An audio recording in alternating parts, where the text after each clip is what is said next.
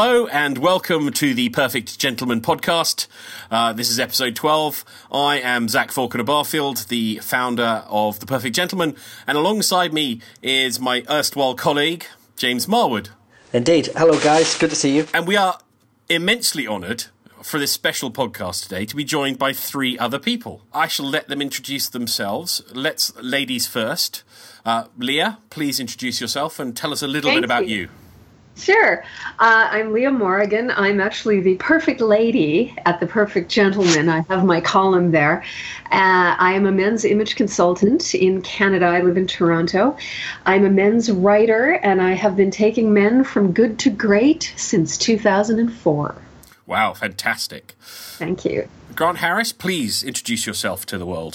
Pleasure to be here. My name is Grant Harris, coming to you from Washington, D.C. I am a menswear consultant and writer extraordinaire, so to speak. I'm still on my journey to try to get extraordinary. I am the man in columnist. I unfortunately had my first piece published last month and looking forward to continuing with the group. Wonderful. And Brian Sheridan, please. Well, I'm Brian Sheridan. I'm a university professor at Mercyhurst University in Erie, Pennsylvania. My interest is media as well as the 1930s, so I take a lot of my style advice and style interest from that period of time and the greats like Fred Astaire and Cary Grant, and I hope to be able to offer some perspectives and others from the historical angle. I'm the dapper academic on Facebook. Well, thank you very much, and it's a pleasure to welcome you all to the podcast. So, James, we're honoured to have all these guests. We are. This is a real treat. It's just been you and I talking at people up until now, so I'm very excited. Yeah, I'm excited too. So this special podcast, really what we're going to do, we've got a couple of topics of conversation that we're going to launch into. I will try and be ringmaster for the conversation and just our sort of thoughts and ideas and feelings and what we want to talk about these topics. I think it's going to be fun. So I think without further ado, we should crack on. Our first topic, we might only do one. You never know how much we talk. Yes. It's probably a very relevant one, and one of the reasons we are all here as well is the decline in general manners globally, and why. So who wants to crack off with this topic? Grant's going to start. There we go. I've had the fortune of doing business and experiencing pleasure in several countries around the world, and obviously, as we all know, different customs, there are different mannerisms around the globe, and depending on your level of business and your level of interaction with the human race as a whole will determine your level of manners. Speaking from the DC area, speaking from an American standpoint, and looking on that angle, we have, in my estimation, taken several steps back from what manners should be or what they used to be, and especially what gentlemanliness used to be, or at least the perception of what it used to be. Obviously, I have not lived throughout the decades past and past. I know what the older generation has shared with me personally. I know what I've read. I know what I've seen, and these types of things, and that's where I take my information to amalgamate my perceptions. Unfortunately, we find ourselves in a world where we are so interconnected that we've become disconnected. We're so next to each other in terms of you can speak to anyone across the globe at any point in time that you like, but that convenience has in and of itself torn us apart in terms of how we communicate, because I can send a text message to Leah right now and everyone on the call, but that text is not the same as a handwritten letter. Leah's not going to get the same feel from the text, and even in that text, it may not be a full sentence that she would get if I took the time to send a handwritten letter or a handwritten thank you note. So the fact that we are so interconnected, I believe, has led to the epidemic of further disconnection because of convenience, because of inconvenience leads to laziness, and laziness leads to sloppiness, And again, it's taken us a step further from back where we need to be. So in days past, when it took longer to communicate, it took more effort to communicate, it took more time in terms of not only writing that letter, but the thought process. In those ways, men and women took the time and put in the effort to say, okay, well, if I'm going to do all of this, I want to do it right, and I want to do it right the first time. Now, where you can delete an email from Google before it ever hits anyone's inbox, now where you can kind of erase mistakes, people take it for granted that they should do it properly the first time. So all of that combined, I think, and I don't want to sound like that I'm disapproving of technology. Technology is great, but in certain situations, when it comes to manners, when it comes to gentlemanliness, I think the fact that we've gotten closer has actually drawn us apart, if that makes sense. It does. But I mean, interestingly enough, you mentioned technology there, which is a big thing. Does anyone think that technology is just partly to blame? Is there anything else that, thinks into global manners? Sorry. Go on. I teach with technology and how to interact with technology, and there is a certain interpersonalness with that, where we're removed from face-to-face communication, and it's easier not to actually engage with somebody on a back and forth. You can send a text, you can send an email, and you can't read tone into any of those things. And so oftentimes we have to be very simplistic, and we lose the visual response of seeing somebody's face, seeing somebody's eyes. And as cliche as it might sound, the windows are the eyes to the soul. It's actually true. And we are geared to pick up visual cues. Our brain is wired that way. And we take that away, it becomes easy to insult somebody. It becomes easier to be a troll on the internet when you don't see the pain, the hurt, the anger that you're causing. I also think that there's a certain amount of a big streak of anti-intellectualism that has occurred. We have dumbed things down, and you could point to a lot of politicians and businesses where that's a good thing, because if you're engaged and up to date and intelligent, you're seen as a threat. You're not seen as somebody who should participate in these things. So I think especially in men, we have seen this, and I'm not saying that this is bashing women, that women are doing this by any means. I believe that we have seen the Madison Avenue, the advertisers, sitcoms demonstrate men who are gentlemanly, who do have taste and good manners, as being portrayed as buffoons or incapable of doing things.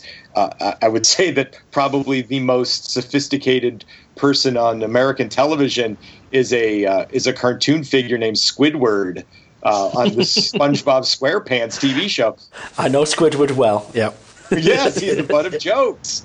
And I think this is even the word elite. The elite, if you need surgery, right, you want an elite surgeon. LeBron James is an elite basketball player. Sorry to Toronto for that one. But he's an elite basketball player. But yet the word elite is taboo. It's like you're an elitist, and which is something completely different. But all of this is bound up in this idea that we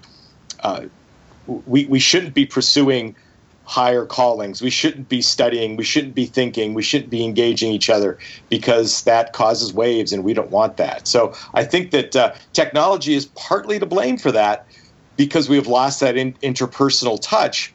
But it's not the only thing. In fact, it has allowed, I believe, people from different countries and to really find people like all of us who are interested in this kind of thing. That this would have been impossible without the advance of technology. I agree. Leah, what are your thoughts on this topic? I have lots of thoughts. I was writing notes down, scribbling them down when I was listening to Grant and Brian.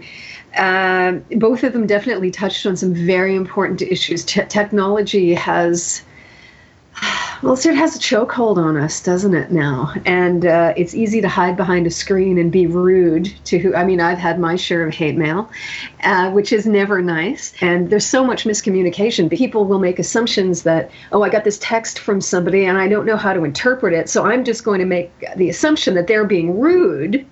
And I'm going to respond, accordingly. That can happen. So there's a lot of miscommunication. And so that can kind of be the downfall of manners. But I think also life is too fast for people to be pleasant and polite. Okay. People, you know what I mean? Schedules are so fast, and we've not got a lot of time for each other to sit down and look at each other in the eye and have a conversation. I mean, that's almost a lost art now. So I think that a jam-packed schedule will keep us from being polite, will keep us from being mannerly because, sorry, I got to go to my next thing, right? We don't have the time. So I think a lack of time is certainly something that is adding to this decline of manners. But also, we're also, now Brian, you can also speak to this. I think that the media plays a big role here. People tend to take cues from television and take cues from the internet and all different other sorts of media. And when they see rudeness being portrayed and indeed being uplifted or upheld by the people that whoever runs the networks, especially young and impressionable people will pick that up. Oh, that's how I'm supposed to be. Oh, that's how I'm going to get respect. Mm-hmm. So I think that there's a whole lot of things going on. Also, because of the way our economy works now, both parents work. So the kids don't have a lot of guidance, right? Like, I mean, when we were young, your grandmother made good and damn sure that you were acting properly, and if you weren't, you were in trouble. But we don't have that guidance anymore. So I think that's another piece of this puzzle. If you want to take movies, for instance, the big players in films today don't wear suits; they wear super suits, right? We don't have a William Powell or a Cary Grant to demonstrate this is a way to behave. This is a very beneficial way to behave if you want to be successful and interact with others. We see people just do it by being smart alecks and being disrespectful, and those are held up as almost role models. That those are the people that are successful. The rude, the arrogant, and not realizing that that's really not a long-term strategy for success. I don't 100% agree with everything. I want to play a little bit devil's advocate. There's a quotation some of you might have heard, which is, the children now love luxury. They have bad manners and contempt for authority. They show disrespect for elders and love chatter in place of exercise. Children now are tyrants, not the servants of their households. They no longer rise when elders enter the room. They contradict their parents, chatter before company, gobble up dainties at the table, cross their legs and tyrannize their teachers. As a teacher, I'd say yes. You're probably right. I was attributed to Socrates by Plato. Wow! In sort of 400-ish BC. Which social media platform did Socrates use? I'm sure. I'm not aware of that. The idea, I think, that young people and that society is less well-managed and coarser than it was before is an old one. And I think if you read any historical literature around this, you'll see similar ideas coming forwards. Now, that's not to say that it isn't the case. I think definitely, social media, changing social conventions, things like that have led to changes in how we act. And there certainly are things like trolling online or antisocial behaviour, things like that are issues that are relatively new for us, or at least coming forward in new ways. But I don't think we necessarily always give credit to the evolving nature of social discourse and of manners. And if you spend time in some of the more nuanced or more thoughtful online communities, for example, you'll see quite a lot of similar sorts of concerns about making the people you're with feel at ease, making other people feel comfortable, engaging meaningfully. Not everywhere, not by a long shot. Anyone who spends time online knows that. We do see some of those old ideas about what manners mean, manifesting in new ways. I wonder if that's something you guys have seen. It's interesting you take up that topic. There's 2 points I sort of want to follow up on. One is that sort of thing is, by being very well-mannered, you don't sort of stand up for being well-mannered. Of course. Because you're well-mannered as a person, because we're all very well-mannered people, you are there to make other people feel at ease, and therefore that's the default setting. Therefore, you're not sort of standing up and waving the flag and whacking people over the head with it to tell them that they're poorly mannered. As the great thing in Britain, we just tut very loudly at you. Yes. Oh, I will quietly seethe and you'll never know. Exactly. And then if we're very, very upset, we might write a letter. To the council. Well, that's an interesting point that you bring up, Zach, and not to interrupt. No, that's the whole point of this. Playing off of that, because I am a mild-mannered person, meaning we use the word manner, and manners and manner. Manners are those things, please and thank you, and making others feel comfortable, and your mannerism is who you are, your personality. So for me personally, I would take the route of maybe my British brothers to say, okay, if I'm upset, I'm not necessarily going to lash out at the other person. Now, is that a rhetorical question? Is that manners or is that mannerism? Is that me personally as a person that I'm not going to, even if I'm upset, like you said, you'll write the letter, but you won't take that face to face? Well, that other person has displayed both manners and a mannerism that I either disagree with or I'm uncomfortable with, but my manners or my mannerisms will not allow me to stand up for myself, like you were saying earlier about standing up. The fact that you have manners inherently means that you're not standing up for the ones that don't, just because you're showing that behavior. So sure. Where do people fall in? And this is maybe going down a rabbit hole, but if someone offends you because they're not using their manners, and it may be in their mannerism to be rude, is it rude for me or for us or for a person to go outside of their personality and their mannerisms and then treat that person in kind with that with manners? And I've gone around many times with mannerisms and manners, but where do we draw the line between who we are and our mannerisms, and where we can take our internal mannerisms, and where can we take our external manners? Does that make sense? It does, yes. I'm reminded of one of the early podcasts that The Perfect Gentleman did back in a previous incarnation, where they talked about, you may be able to help me remind me who this was, Zach, but it was a British comedian, was on an American talk show. It was Russell Brand. That's the one, yes. And it was an interesting thing to watch, because you hit upon a cultural difference between two groups, in this case a British to American difference, where the three hosts of this, or four hosts of this breakfast talk show, were talking about Russell Brand and being very complimentary about him, but were talking about him as if he wasn't there. So they were saying, isn't he this and isn't he that? And he took offence to it, because in the UK that would be quite rude. You would say, aren't you? Or you would involve the person in that rather than talk about them as if they weren't there. And he challenged them on that, initially quite politely, and then, as they didn't get the point, more stridently.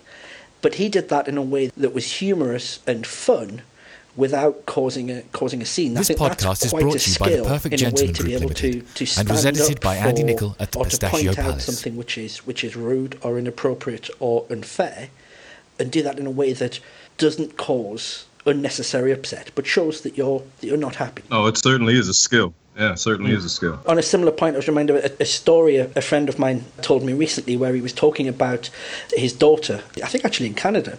She was friends with this one particular girl who nobody else was friends with, because this girl was mean all the time and nasty and unpleasant.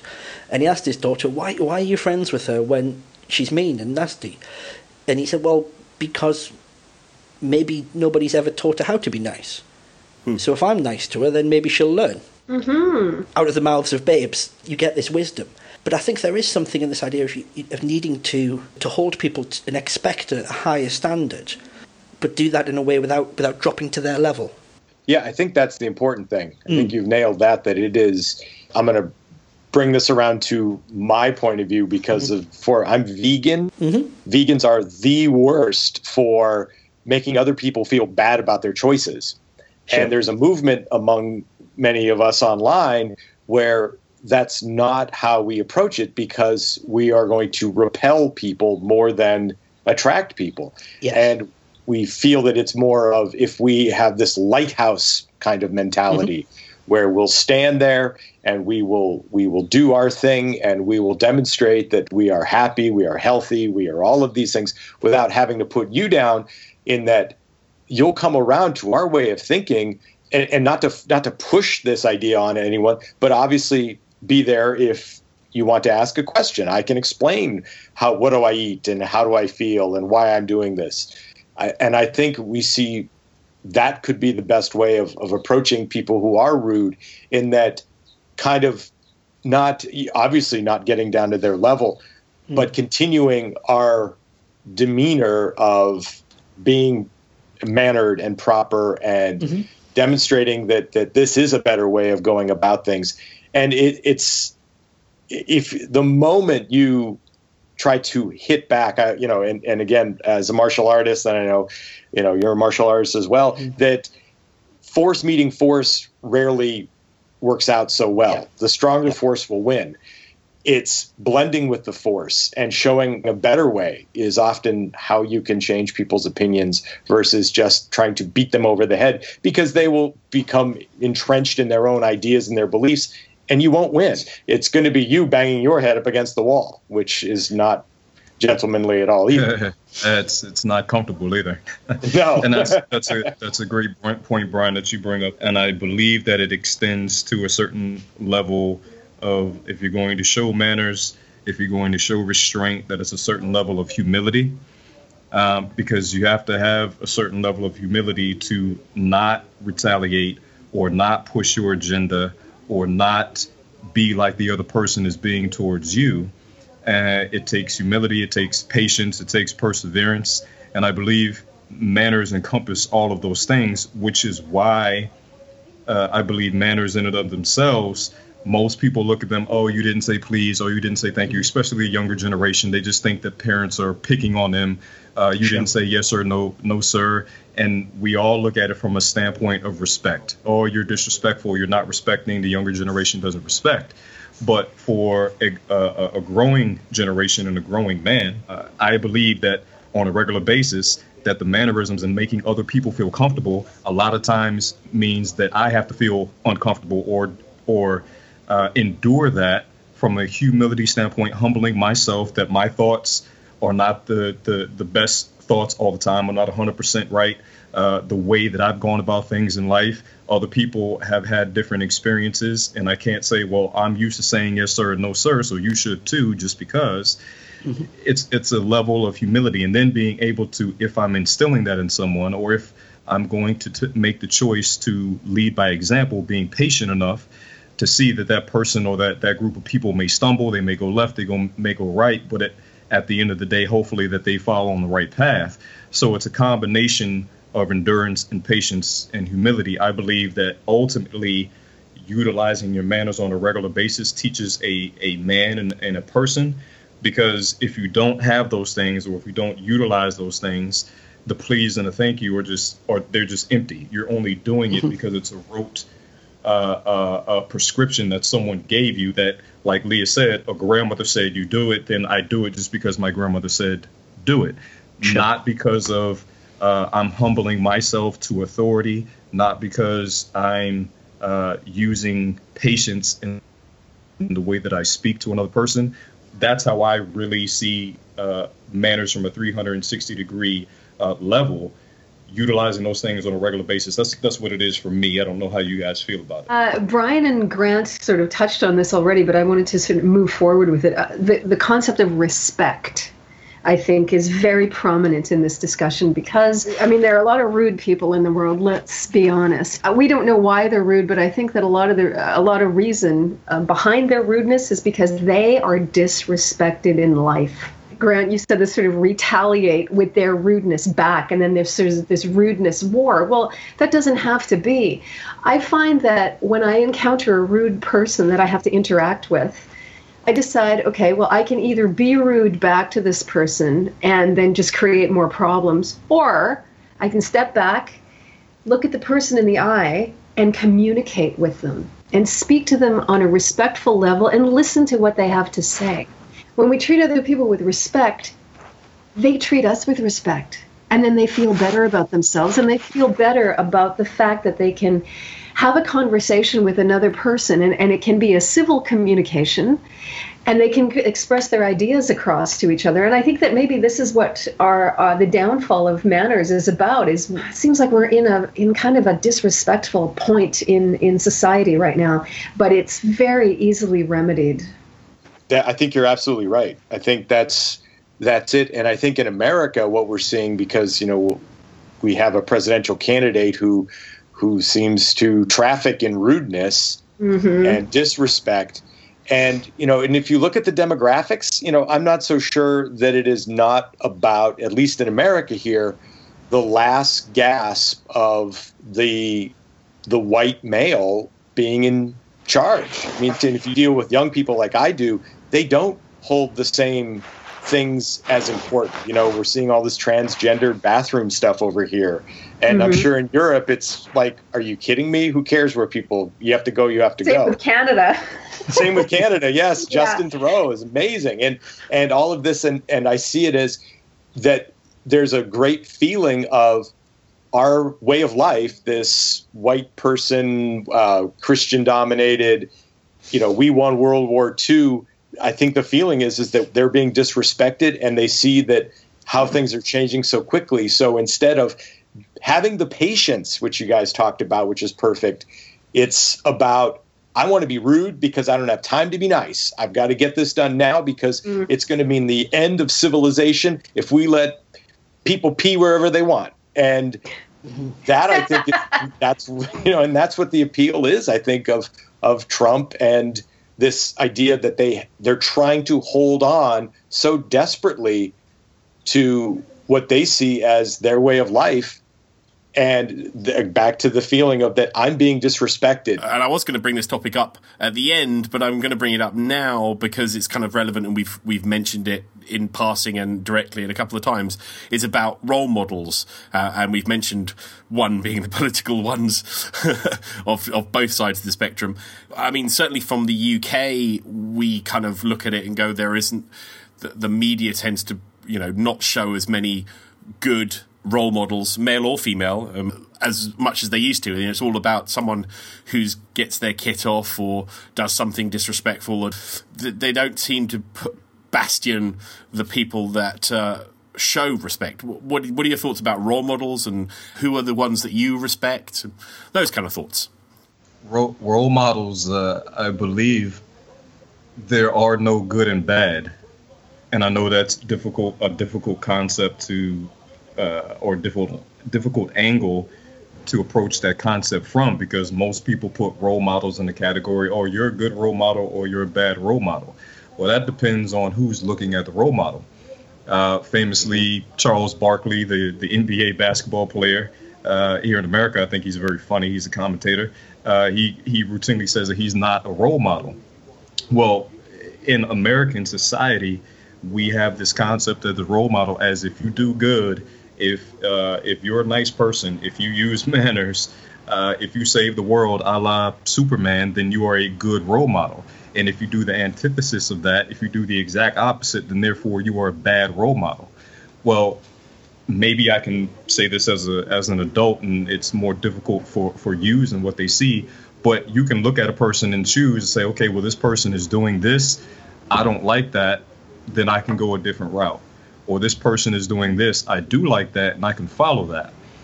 If the person is doing something, quote unquote, bad, well, we have to understand, well, what does society say is bad? Back to the bathroom discussion that just came up. Or if something is done well or good, what is deeming that as well or good? So you can look at a person that is being rude and say, that person is a role model, but maybe that's not the role that I want to follow.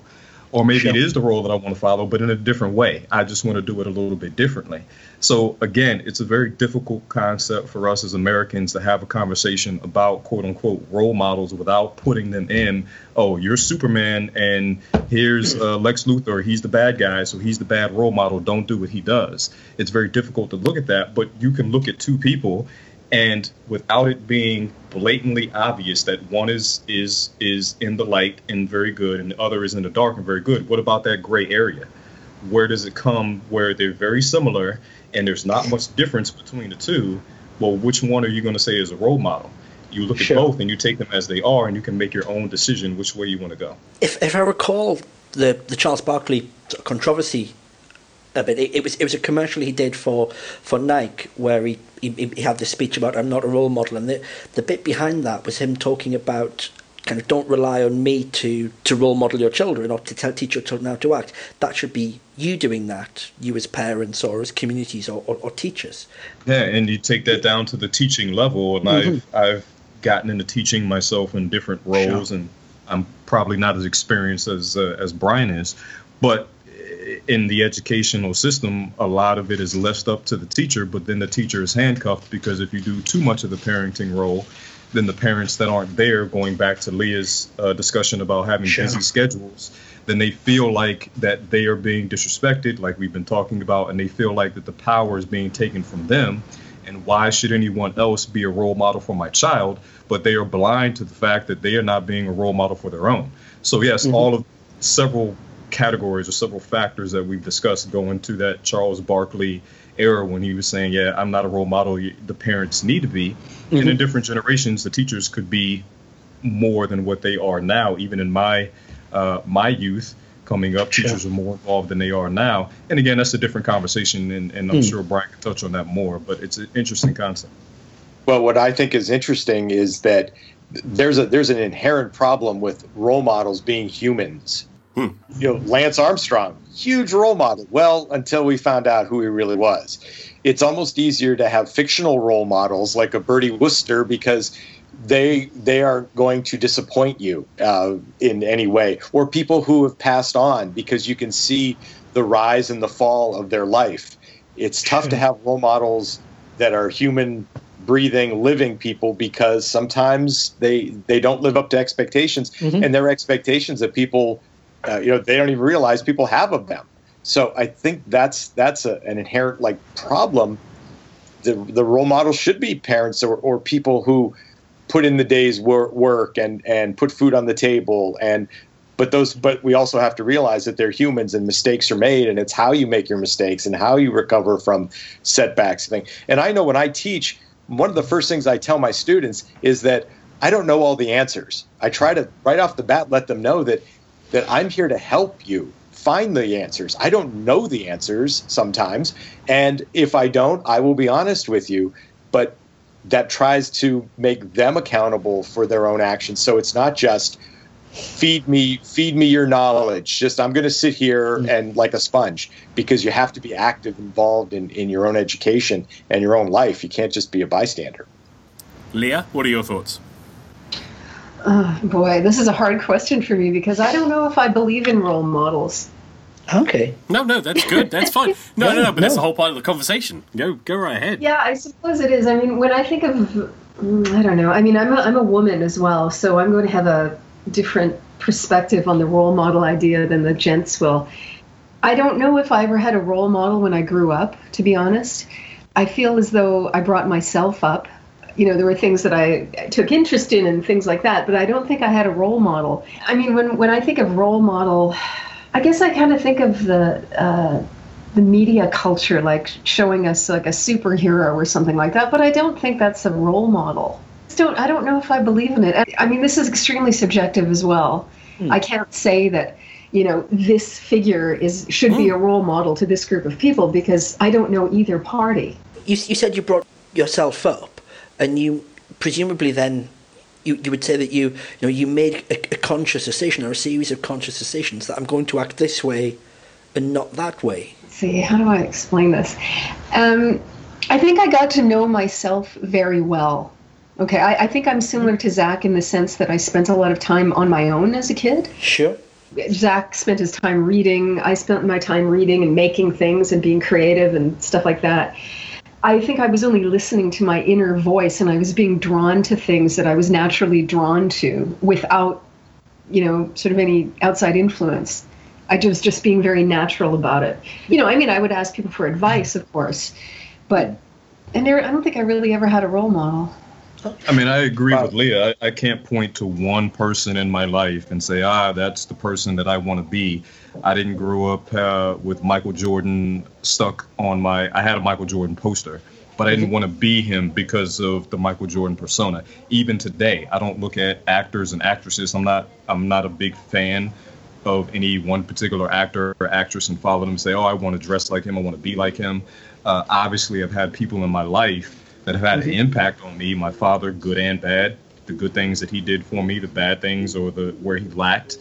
And I look at it as an adult and say, he was a role model unconsciously to me, but I very much feel the same as Leah. Not that I don't believe in them, but I didn't have a specific one that I could point to and say, this person I wanted to be like growing up, or this person impacted me so much that I shaped a part of my life after them. Teachers do that. I still visit some of my youth teachers because they had an impact on me, but I didn't want to be them. And I think inherently, and again from the American standpoint, the idea of their role model is that you aspire to be like that person, and you aspire to do the things that they do. And that's very different than people having an impact on you. And again, I think that's very difficult for Americans to understand or accept because we're used to, like Leah said, the Superman, the superhero role model, and then the exact antithesis of that being that bad person. That's quite interesting because there's a theory in behavioural science that's come over into sort of political and behavioural economics that's called nudge theory. And the idea is, at its core, that your behaviour and your values are altered in small but significant ways by the people you spend time with. And the sort of one of the simplistic arguments is that your weight in your health will be an average of the 5 people you spend most time with. I've heard that, yeah. I know the Royal Society for Arts in London did quite a lot of research in this and its use in public policy.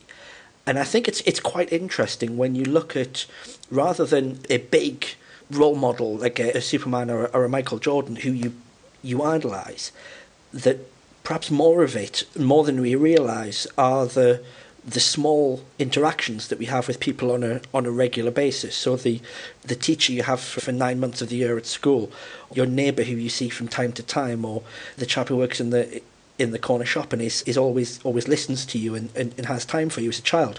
Things like that, I think. It kind of comes back to that old idea of it taking a village to raise a child. Right. That's a very good point, James. I have a question here. Leah, you pointed this out. Are you an only child? No. Oh, okay. But you said you grew up basically by yourself? No, I brought myself up. I mean, with no disrespect to my mom. No, I obviously, yeah, right. 6 years old wandering the streets, right? But because I am an only child, I didn't have the influence of a brother or sister. Mm-hmm. Obviously, my parents were influential, but it was books, movies, music, the arts. Mm-hmm. That really influenced me. So those were my role models. Watching a Cary Grant movie or Humphrey Bogart movie, reading a Raymond Chandler novel, and those types of things. Ellery Queen, when I was a kid, reading things that were even beyond the so-called age range, influenced me. Right. So I was just wondering how many of you that was really the role models as opposed to a person in particular.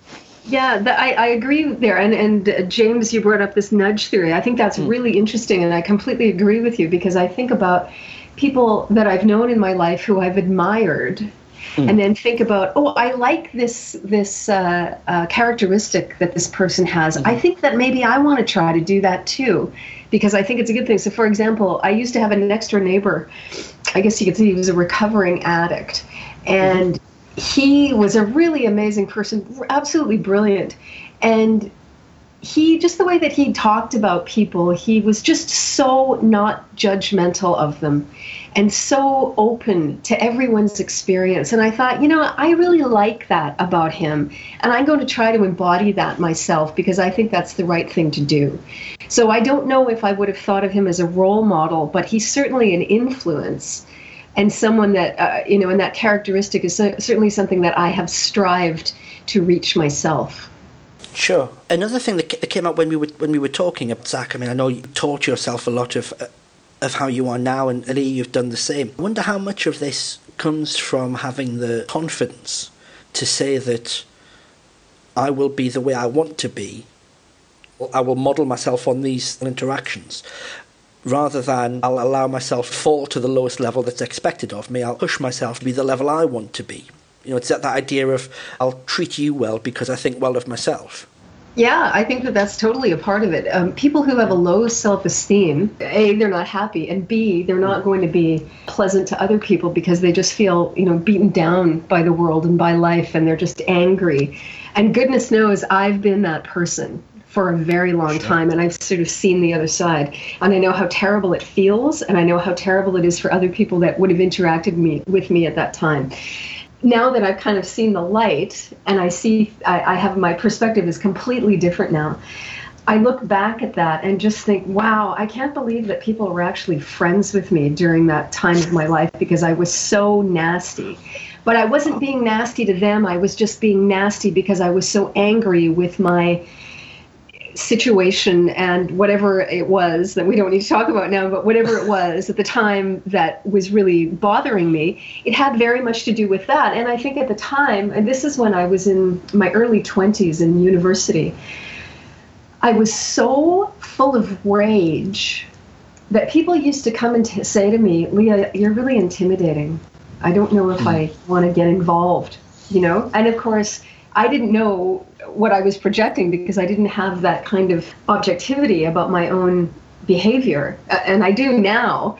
And I mean, thank goodness I got to this point because I'm sure I would be quite alone by now. I think that's maybe there's an element of whenever you want to change how you are, it's like people who go to like the whole 12-step program thing, the first step in solving a problem is realizing there is one. That introspection and that looking at, this outcome wasn't the outcome I wanted. And the reason for that was, at least in part, the way I acted and the way I behaved. Therefore, the thing I can control and the thing I can change is me, and I can act differently next time. That requires, I think, quite a level of strength and maturity and bravery. It's much easier to say, nah, it was the other guy's fault. And I think yes, you're right. Yes, it's nice to be able to take responsibility for oneself, no question. I think for me personally, there was no other option. I think that's the other thing, is that there was no other option. I had no other place to go. My sort of transition, as it was, happened quite early. I always say I was born at 40 and just got older. Mine's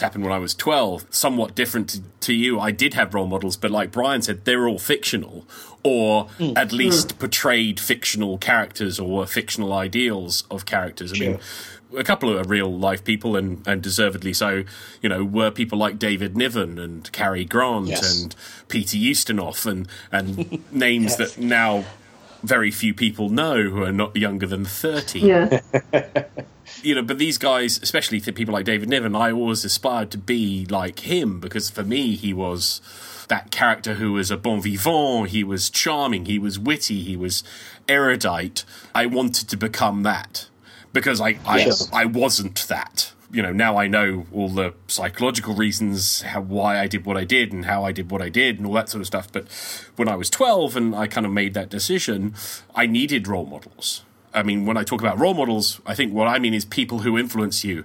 And if the media is not putting out people who are, an inverted commas, good, and I'm not using the purely good, are exemplars to uphold, then I think there's a problem. That's my personal take on it. I think if we don't have exemplars If television is putting on, not sportsmanship, if everyone's berating the ref and punching each other and not behaving with good conduct, or the lead politician of the day is berating another person, these are not exemplars of what behaviour and manners and kindness and what people should be. If that's what people are seeing all the time, then the nudge theory takes effect. Because we are disconnected by technology, those are the people that are influencers. Those are the 5 people we spend time with because we're addicted to our Facebook. Right. Yeah. So maybe it's now that we actually more need role models than we've ever done before. Well, I think that's what the perfect gentleman. I mean, that's what we can aspire to become, is the role models for others, but in a realistic way. I mean, back then in the 30s and the 40s, the film stars all had publicity agents who created, in many cases, those images and those, with the exception of Niven, he was the real deal. He was the real deal. Hard to grow a pencil thin mustache at age 12, though. I bet that's. But I did start trying to drink the martinis about 12 as well.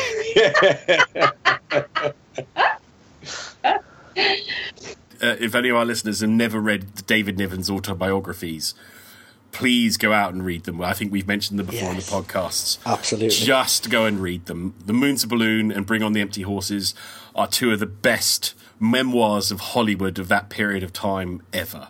Listen to them narrated by himself. It's even better. Sorry. That's one of my favorites. Always my favourite tale. Sorry, I'm rolling about David Niven for a second. My favourite tale about David Niven is when he passed away. The largest wreath that was sent to his funeral was from the porters at Heathrow, London Heathrow, when they had porters who carried your luggage. And it said, "To the greatest gentleman that ever walked these halls." Oh, how wonderful. So if the porters from Heathrow send you a wreath, you know you've done good.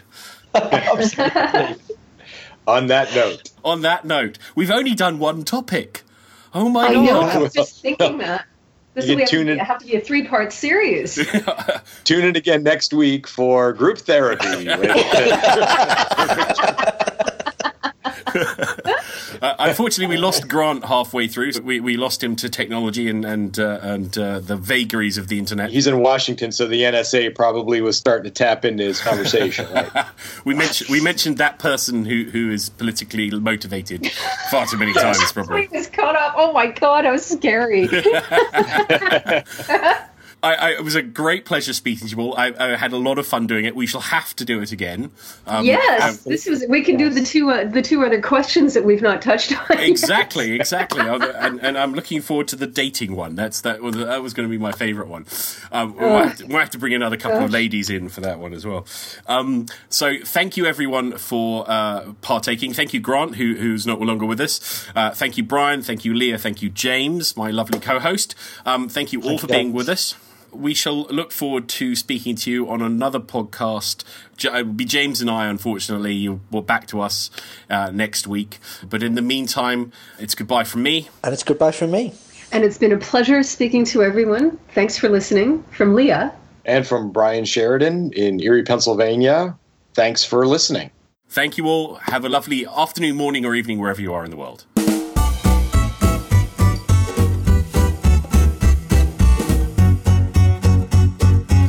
This podcast is brought to you by the Perfect Gentleman Group Limited and was edited by Andy Nicol at the Pistachio Palace.